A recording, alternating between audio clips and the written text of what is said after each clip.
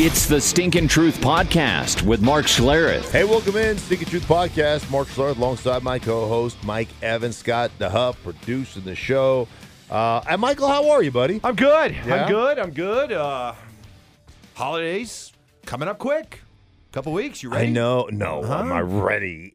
I was just thinking about it today because I haven't even thought about any of it. And I was like, oh, shoot, I'm going to have to buy my wife something. You know? Oh, shoot. I have to buy my wife something. Like, what do you buy? Now, that's the holiday spirit. Right. What there. do you buy? What gift do you buy for the woman that's already bought herself everything? Like, what? I mean, what gift do you get her? I don't know. So I thought to myself, I put it on my note, like my list of things to do today. It was like, ask your wife what she wants, and then just say, okay, get it and order it in. Merry Christmas. Yes, I'm the worst. I this time it's so hard with the football season and all the games and the studio stuff and then the radio stuff and you just I don't. Well, luckily, our know. football stocking is full right now Yes. with all kinds of goodies, Oh, yeah. including, wow, stop me if you've heard this before, the Patriots involved in a cheating scandal. Interesting, isn't it? Mm-hmm.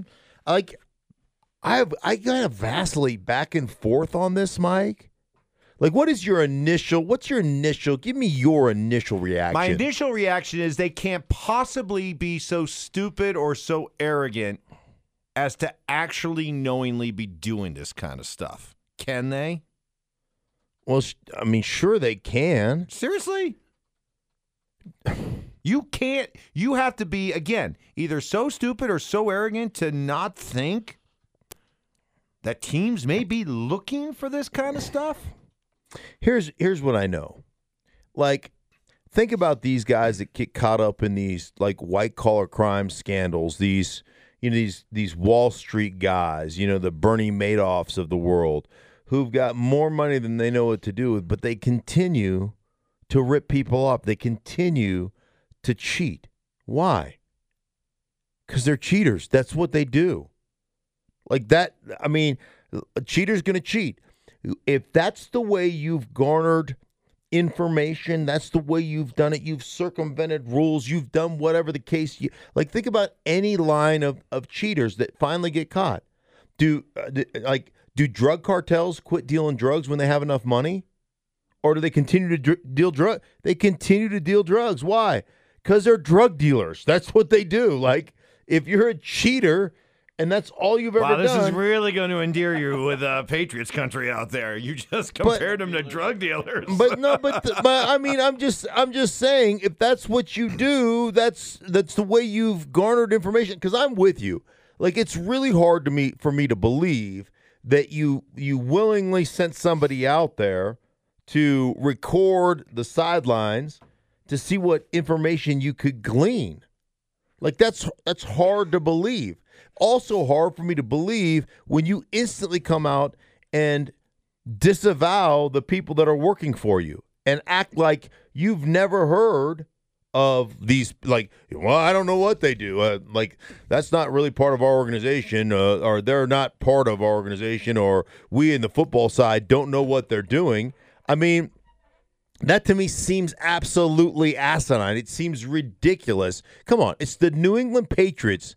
They know everything that's going on. You think Bill Belichick, the guy who knows every rule, I mean, he could pick out a rule and he could basically exploit that rule in the playbook. Oh, that's Rule 14, Article 5, Section 37. That, I mean, like, you see it on a year-to-year, game-to-game, month-to-month basis with this Patriots team. So it's hard for me to buy that we don't know what's going on. And oh, by the way, think about this now.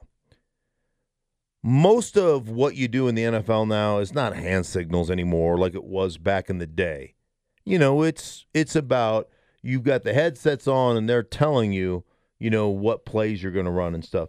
But everybody still has some hand signals. Everybody still has that in case communications break down, or if there's something, that you can identify personnel groupings that's coming in or whatever the case may be. Like, there's still value to watching that stuff. And if you're just shooting B-roll, and this is what I know about television, B-roll is just background video, right? It's background video you want. You want some background sideline video, you shoot 30 seconds of it and you turn it off because that's enough. You don't record the whole first quarter. No, unless you're trying to find something, unless you're trying to look at it. Like, why else would you do it, Mike? You wouldn't. So, those things make you raise your eyebrows, especially with the history. And, oh, by the way, the history, people say, well, it's the Bengals. Like, they don't need to record the sideline of the Bengals. Like, they're a much better team.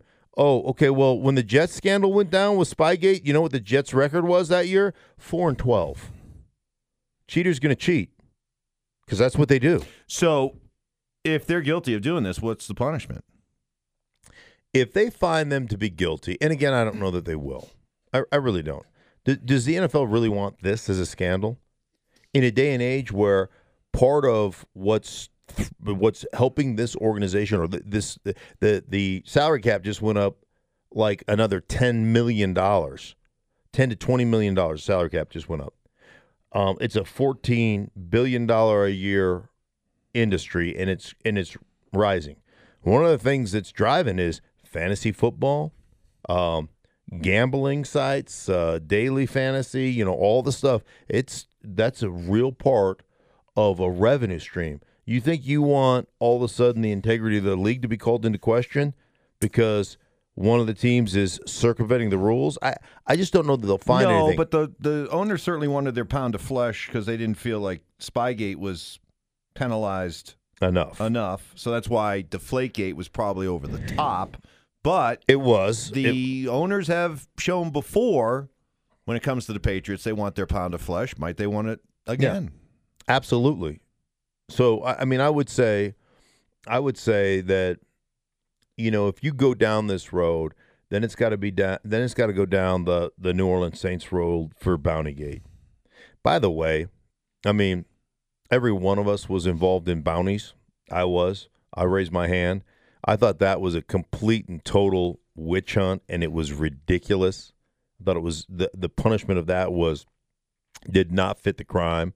But it was what the NFL was saying is, hey, every organization, stop doing this. We know you're all doing it. Stop doing it. And we're going to take the poster boy, which is Sean Payton, and we're going to dramatically punish the guy a year away from football. I mean, it was serious. That's serious stuff.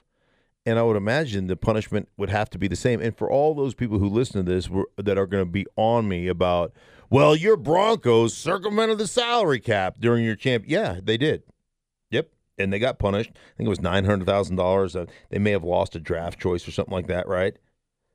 But the whole point of it is, okay, they circumvented the salary cap. What they were doing was deferring money. Everybody can defer money. It's a matter of how much you defer, and they went over the threshold, I think, is how the whole thing worked. They went over the threshold. So you think about that. What does it ultimately garner you? Another player or two on the bottom of your roster? But still, it was illegal. They did it. They paid the fines for it, and you move on. I don't believe they've been caught doing it since. That's the point, is they haven't been caught doing it since. I'm not saying they haven't done it. I'm just saying they haven't been caught. And the point being is that I don't know how much of an advantage it is. All I know, it's illegal. You can't do it. You've been punished for it before. And if you're doing it again because it's what you've done throughout the course of your career. I mean, think about this. You went to Cleveland to film this in-house, do your job series to Cleveland to shoot it with an upcoming appointment with a advanced scout. All right. And you didn't tell the Bengals or the league that you were doing it. I don't know if that's protocol or not. Like, I'll give you an interesting story. We used to have, when I played for the Washington Redskins, we had an advanced scout. Every team has advanced scouts, every one of them. Now, I don't know that I've ever met anyone but the one I'm going to tell you about. So they go out to all these games. There's always scouts, and they're writing reports on players and schemes and all these things to give to the coaches as they get ready to break down a game and to break down an opponent, right? So we had this one guy who was really thorough, And several times Joe Gibbs had him address the team with his scouting report. And I think oftentimes it was a team that maybe didn't have a great record but had really good players. I'll give you, for instance, the Cincinnati Bengals. You know, back when I was playing for the Skins, you look at their defense, they had 7 first-rounders on their defense. They always had great players. They weren't a good team, but they had great players. And part of it was don't overlook this football team because it can beat you with the talent that they have assembled. That was kind of the theory. And so this advanced scout would get up in front of the whole team, and he would go through his scouting report. And you'd listen to him talk about players and what this guy did and what he's done and like what his attributes are and all this kind of stuff. Never one time did the advanced scout ever talk about sideline operations or about coaches' hand signals or what they did on the sideline. You know why? Because it's not relevant to their job. Their job is to scout the players. Their job is to scout the scheme, not to look at the sideline for tells. Right? So if you've got a quarter worth of video that you've recorded of their coaches on the sideline, you're up to no good. If it's more than a minute for B-roll, 30 seconds to a minute for B-roll, you're doing something that you think you can get an advantage for, and you're using it, surreptitiously using that video to benefit you. And that's wrong, and you should be punished for it. So we go from potential Spygate 2 to Bowlinggate. Le'Veon Bell. This guy, man. Man, I wish we could all go through life almost as blissfully unaware as Le'Veon Bell seems to be, where he says, yeah, I had the flu, couldn't play on Sunday, but I could go bowling, and what do you know, with the flu, I put up a personal best, 251. And then he said, I haven't been a distraction until now. And he kind of laughed it off. I mean, the guy is just sort of blissfully unaware. He just does, or maybe he just doesn't give a shit, right? He gives zero shits. Yeah. He just doesn't care. He knows the Jets are bad. It's a bad situation. He's getting paid. What does he care? I mean, the fact that here's my take, and I haven't heard anybody talk about this. They are sick of he's a good player. He does a lot of things well. How many times have I played with the flu? How many times have my teammates played with the flu? Hell, go back through the archives of sports in general. We praise Michael Jordan, the flu game. It's like a whole documentary. The flu game's a documentary. Like you get your players away from the team. Like I had a flu really bad. I think we're playing the Lions. I was in Washington, had it really bad, like really, really sick. Came in for meetings, Saturday night meetings, and I think we're playing them in the NFC Championship game. Came in for Saturday night meetings, got IVs, just laid in the training room, put a bunch of antibiotics in me, a bunch of medicine, right? Got a bunch of IVs.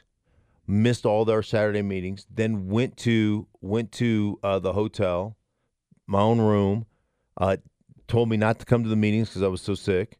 No meetings, none of that. Got up the next morning, went to the stadium, and played, and we beat the... Did you still feel like as bad Sunday morning as you felt Saturday night? Yeah, I didn't feel as bad, but I still was really sick. But ended up dispensing justice, and we won that game like 45-10. To go to the Super Bowl.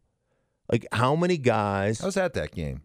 Were you at that game? Yeah, I covered that game. Little did I know that the heroism that was going on down on that field that I was just unaware of. It's what I do, Mike. I mean... But I'm just telling you the story because I know dozens. It happens. Yeah. It happens every week. Every week there's somebody sick. So the fact that you would send him home... Like, you would send him home on Friday and go, hey, we're already ruling you out for Sunday. That's a tell, huh? That's it. Doesn't that just say we don't really want you around here anymore? You're just like, you may not have done anything to be a distraction, but you certainly haven't elevated everybody else's play, right? You're not a force multiplier. Yeah. from a cultural standpoint. And then you have just the balls That dude must just have like, it's like that episode of South Park when they were wheeling the guy's balls around in the wheelbarrow. What was it? Yeah, because you were getting. Oh, I know what it was. But they purposely gave themselves testicular cancer so they get marijuana. So they get a prescription for marijuana. I think is what the whole premise of the show was. South Park is ridiculous, but he's just Randy. It was Randy. It was wheeling his nuts around in a wheelbarrow. Like that's the kind of nut sack you have. Just here you go. Giant. Put him yarbles. in the wheelbarrow. Yeah, giant. Like. Yeah, whatever. I'm going to go bowling. I'm out of the game. They've already ruled me out. And I bowled a 251. Yeah, that's right. Coming off the flu. Off the flu. I felt better. Wow. All right, let's get to some of the actual action on the field. Sometimes that takes it's not as interesting as stuff going on off the field. Game of the year, Saints, New Orleans. Wow. Yeah, Who saw that one coming? How about that? I didn't see the offensive explosion. There's this gosh, I can't even remember what it's called. It's a site, like a Twitter site, that deals with scores that have never happened before. Okay. I forget what it's called. Scoregasm or something like that. It's like some clever little stupid name. But do you know that particular score, what was it, 48-46? 48-46. Has Thank God for saying it the right way, by the way. 48-46? Yeah. Has never happened in the history of the NFL. 48-46. 48-46 has never happened. That was the first game that has ever happened in the NFL. So, they've got this whole alert. I don't know what it's not. I don't think it's Scoregasm, but that's the first thing that popped into my head. So I just said it. Hey. It's a talent. You get orgasms on your mind. So, it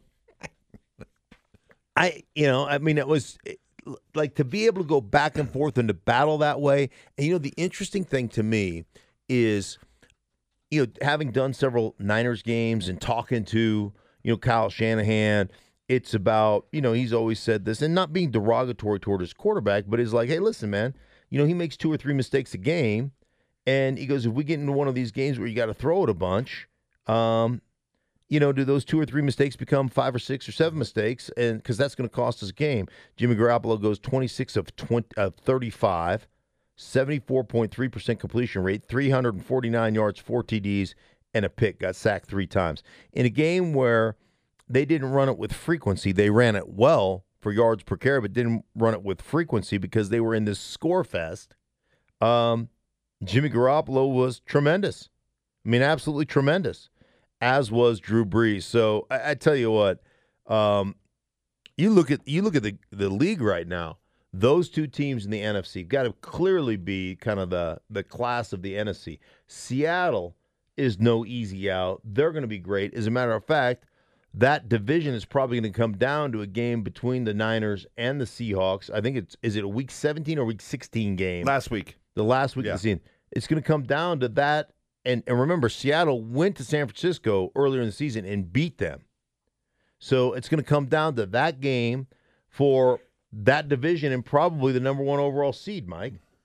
It's incredible. And then you look at the AFC. I mean, New England seems to be reeling right now. It's one of the reasons they're in Cincinnati taping, or they're in Cleveland taping Cincinnati sidelines. They seem to be reeling right now.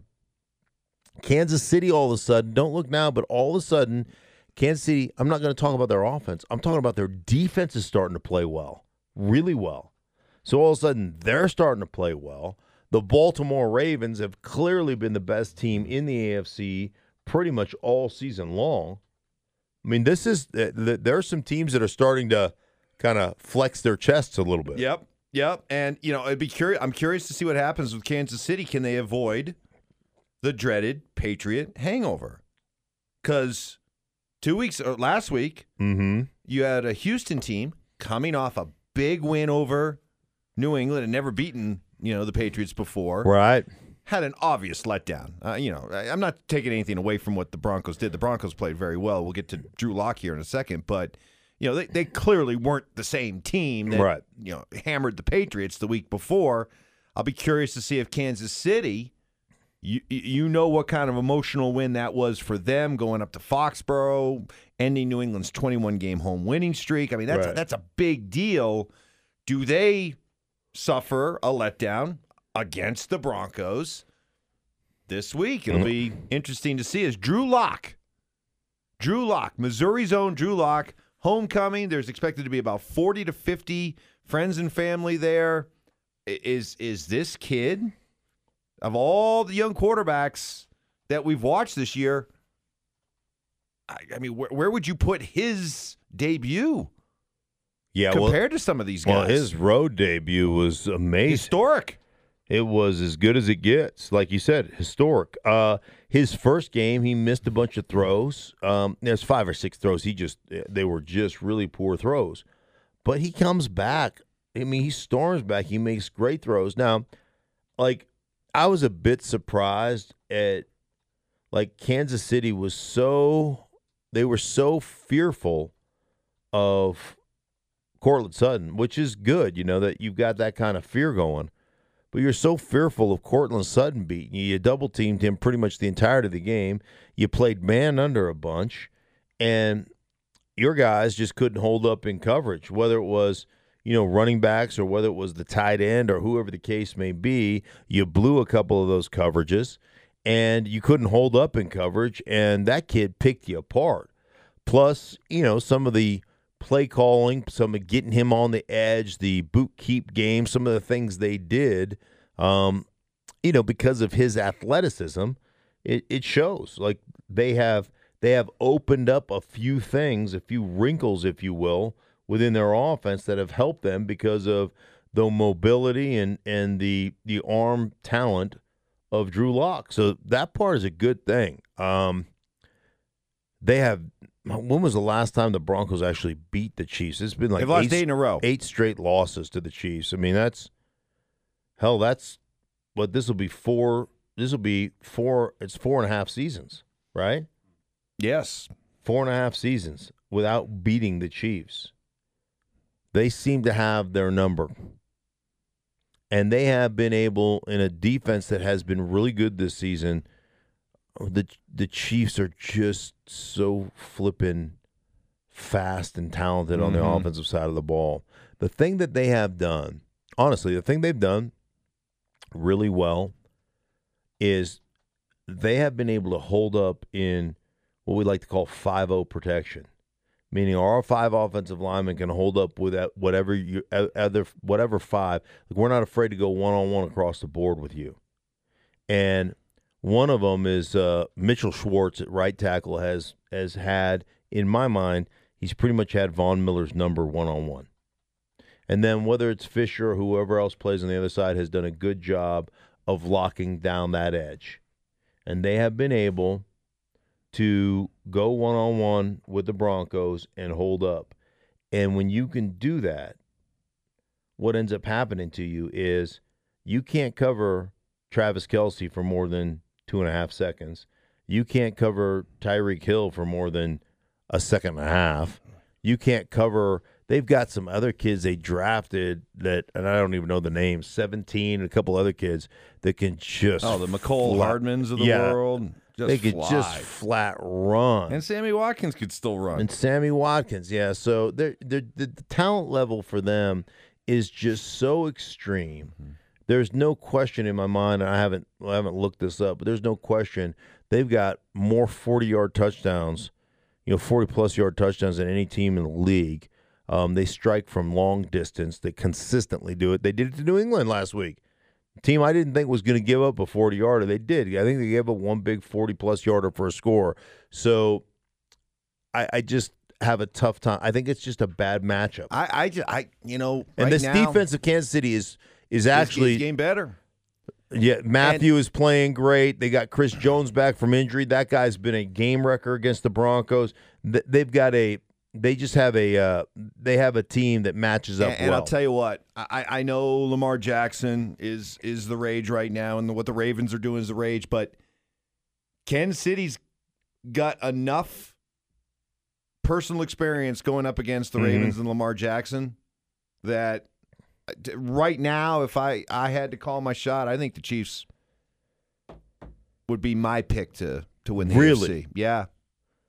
They're the Chiefs, Mike. The Chiefs. They're the Chiefs. I know. Come on. I know. Chiefs are going to win. The Chiefs. I know. I don't know. I know. You kind of have a. You You kind of got a John Harbaugh man crush going on right now. You have. Oh, yeah. You are digging yourself some Harbaugh right now. I really am, although the Chiefs did beat Baltimore earlier in the year. I know.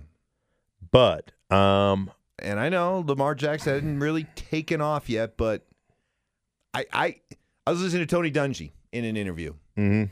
and he was asked about Lamar Jackson, and he said, I don't think the league is going to figure him out this year. Correct.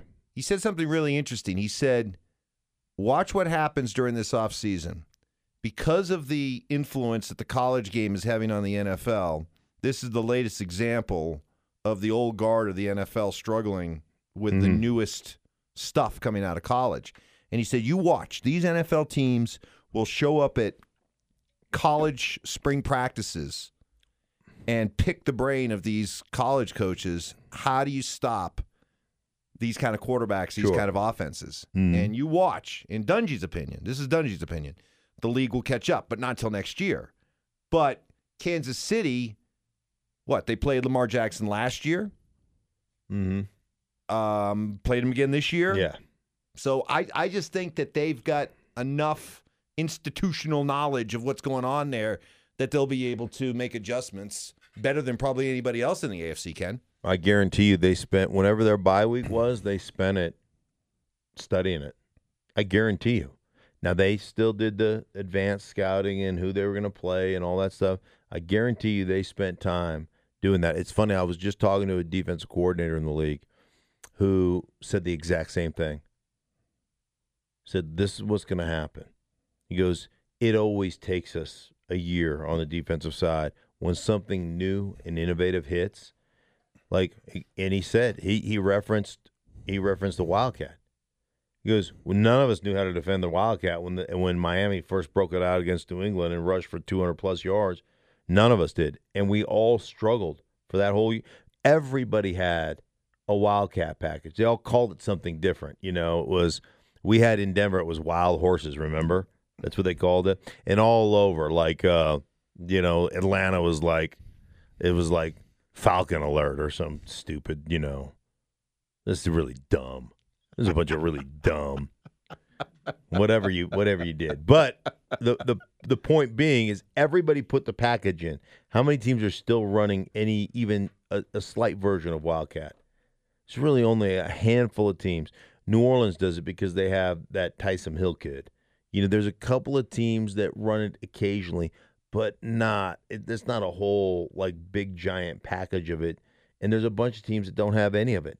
Because they figure a way around it. So you're right. They'll get to those college campuses and they'll try to figure out exactly what they do. Back when Mike Shanahan drafted RG3 with the Washington Redskins, Kyle Shanahan and some of the assistant coaches went to a couple different college camps. They went to Baylor, and they said, "Okay, let's figure out what this offense is." And they found a way to take those two offenses, and meld them together. Okay, here's our West Coast principles that we want to continue to have and we want to continue to run. Here's what meshes well with those principles. Here's what we're going to add to it. And they created this offense with a bunch of kind of RPO and zone read stuff and all the things that RG3 had done, and he went on to win the Rookie of the Year. And Mike told me, point blank, he said, RG3 had 3,000 some odd yards passing, had a bunch of TDs, very limited interceptions. He had 2 or 3, 4 interceptions, right? 20-plus TDs. He won the Rookie of the Year.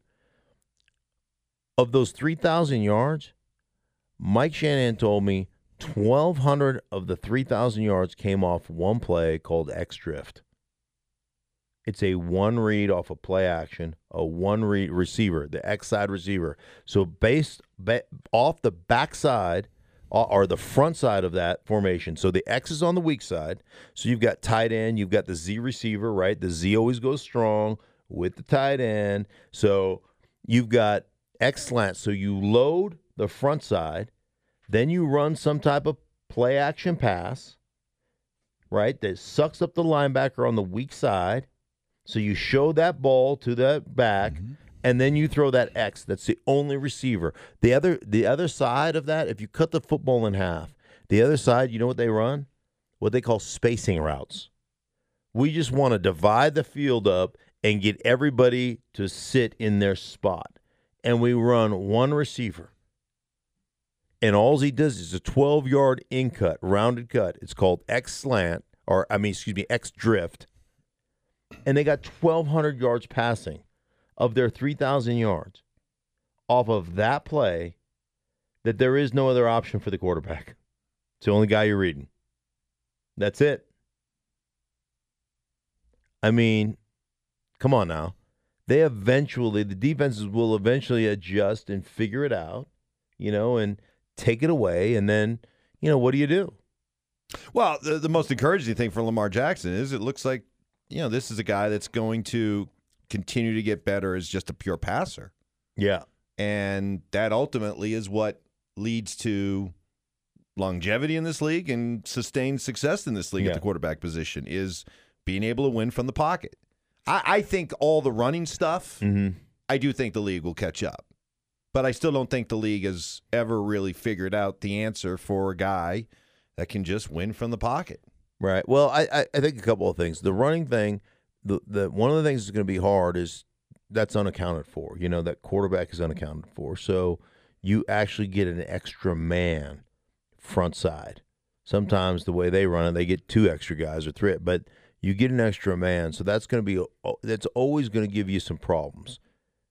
To me, that's yes, but right. Haven't you noticed though that every quarterback that starts out running a lot, his run attempts always start to go down. Because they learn. They don't. They take a few hits. They don't want to get hit. Yeah, they realize it's a lot safer in the pocket. Right. They will to a degree. They'll slow it down. They'll figure out a way. I'm 100% with you. The one thing that Baltimore has done a great job of. Otherwise, Mark, the other thing then what you're kind of intimating is that there may not be a way to truly stop this. Well, what I'm saying is you're always going to have that number count advantage, right? It's all about the numbers, and so that you always have that. I've always said, not to be barbaric, but I'd be like, hey, running backs, you guys are going to have a day today. Like, hey, safeties, get ready, because it's you and Mark Ingram, and just the difference between if you can roll down there and tackle him for 6 or if he runs you over and he gets 12. But Mark Ingram going to have a day. But I know one guy who's not going to have a day is number 8, because we're gonna smash him. Every time he puts that ball out, that flags that ball, ignore the running back, turn him over to the safeties, turn him over to the corners, turn him over to the secondary people, and smash number 8. And eventually, you know what you do as a coaching staff? You're like, ooh, we got to protect number 8. So, eventually those things will change. Their passing game, they've done a great job of implementing stuff that he can throw, that he throws exceptionally well, and they're pretty simplistic. And one of the reasons they can do that is because to the RPO game, one of the things that everybody tries to do is play man to it. Keep your eyes on your work. That way you're not peeking in the backfield on that run pass option, right? The problem is when you're in that against him, what happens to you? Well, if you're running with receivers, your back's at that quarterback, and when he pulls it and he creates his own opening, we could sit there. I always get this one on Twitter. What you have to do with Lamar is you have to use a spy. You guys are freaking idiots. That doesn't work. You're going to spy? You're going to spy a guy that is a supremely gifted athlete that's a quarter of the athlete, the guy you're spying, who's running at you and has wide open fields. Give me a flipping break on the spy bullshit. It doesn't. It's like that. In theory. You know where the spy works? On the grease board. It's a great grease board theory. So you've never been in a meeting where you're talking about covering punts, right? But one of the things that good special teams coaches will tell you: first guy down, unblocked first, because there's always somebody that's unblocked. Is the first guy down on the punt returner? You know what they tell those guys? What do you suppose they tell them? The guy that's running down? The guy's coming, screaming down, and this guy is not going to fair catch it. And at some point, it's going to be you and the guy, right? What do you think they would tell those guys? It's your job to make a miss.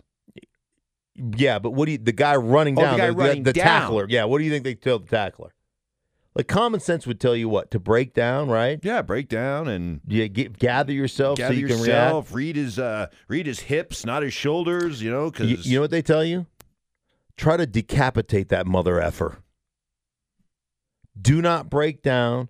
Do not stop running. Try to run through that son of a bitch, right? Because what happens? You're probably not going to hit him. The odds of you hitting him are not good. But he's going to have to make such a dramatic move to make you avoid you. He's got to go so far right or left. He's got to jump out of the way. Boom, his feet stop. Now here comes the cavalry. So the whole thing is try to decapitate him, try to run through his ass, but make him make such a dramatic move that he can't recover from it, that he's got to stop his feet. Because once he stops his feet, now we can break down and tackle that sumbitch. That's the whole theory going down there. So it's counterintuitive, right? So you're going to tell me you're going to spy Lamar Jackson with a guy standing flat-footed in the middle of the field. Give me a freaking break. You've got less than no chance of making that happen. It's stupid. Yeah, he's what, 15 yards away? Running directly at you, and you're standing there flat-footed like, and chop your feet. And there's 20 yards of open space all around you. Yeah, and he's not going to make you miss. Right? Come on, give me a break. Call timeout. That's your only option. Just call timeout. Hey, spy guy, call timeout. Spy guy. Well, we started with spying and we end with spying. Yeah, there you go. There you go. And look, it came full circle. Circle How about of life. that? Circle of life. Hey, for everybody involved in the Stinking Truth podcast, we thank you for listening. Please share with all your friends and family, unless you hate us. Okay. All right, later.